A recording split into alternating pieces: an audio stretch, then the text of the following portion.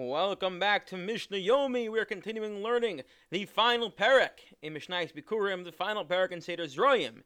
Picking up where we left off yesterday, Mishnah Gimel and Mishnah Daled, talking about androgynous. And we said androgynous is someone who has both the siman and the signs of a male and a female, and therefore we have to relate to them in different ways. Sometimes we treat them like a male, sometimes like a female, and in today we'll see how we treat them like a female and how we treat them like both a male and a female, as in like they're both of them.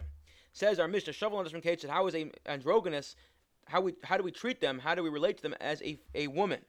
Metame Adam Ka'anashim, like a woman, she becomes Tame with Tumas Nida, as if she sees blood. If the androgynous sees blood, she's Metame Tumas Nida. Actually, like our previous Mishnah, she's not allowed to be alone with a man, because again, it's Yichud. And she does not cause a woman to require Yibum. That is to say, if a married man dies and has no children, and one of the siblings is an androgynous, so the woman does not need to do Yibum or Chalitza to the androgynous. Ve'enu cholek im banim, and she does not receive a share of her father's inheritance. Now, when father dies, after the basic sustenance, now we divide up the estate.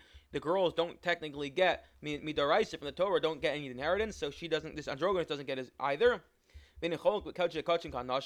That when they divided up the different karbono sacrifices for the Kohanim in the Beis Hamikdash, it only went to the male Kohanim, so this androgynous doesn't get either.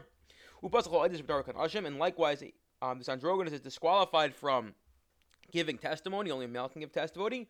And like a woman, the androgynous may not participate in any forbidden relationships with a man who's forbidden to them.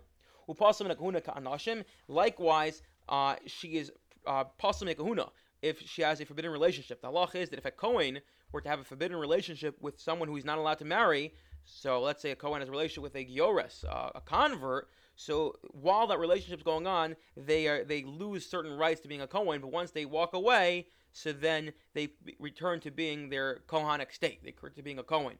However, a Bas Kohen, if someone is the wife or a daughter of a Kohen, they can eat Truma so long as that they're legitimately married to their husband. If they engage in some sort of illicit relationship, let's say they have some sort of illicit relationship, so then they lose the right they become a Chala, they lose the right to eat Truma.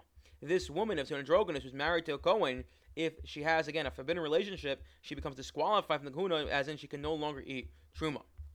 Shavel Anashim Velashim, how do we say that androgynous is relate to their androgynous, but like both a man and a woman? Just like a man or a woman, if someone causes harm to the androgynous, either bodily harm or to their possessions, they must pay back what they caused. And likewise, if they are the one who is damaging, then they have to pay back.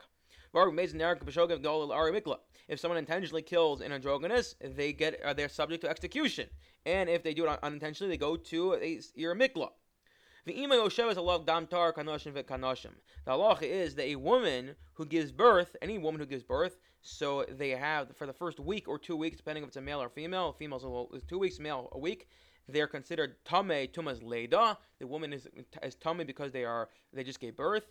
And then there is a 40-day period afterwards where we say whatever blood comes out of them is dam tahar. Even normally say blood that comes out of a woman is tamei. Here we say it's dam tahar.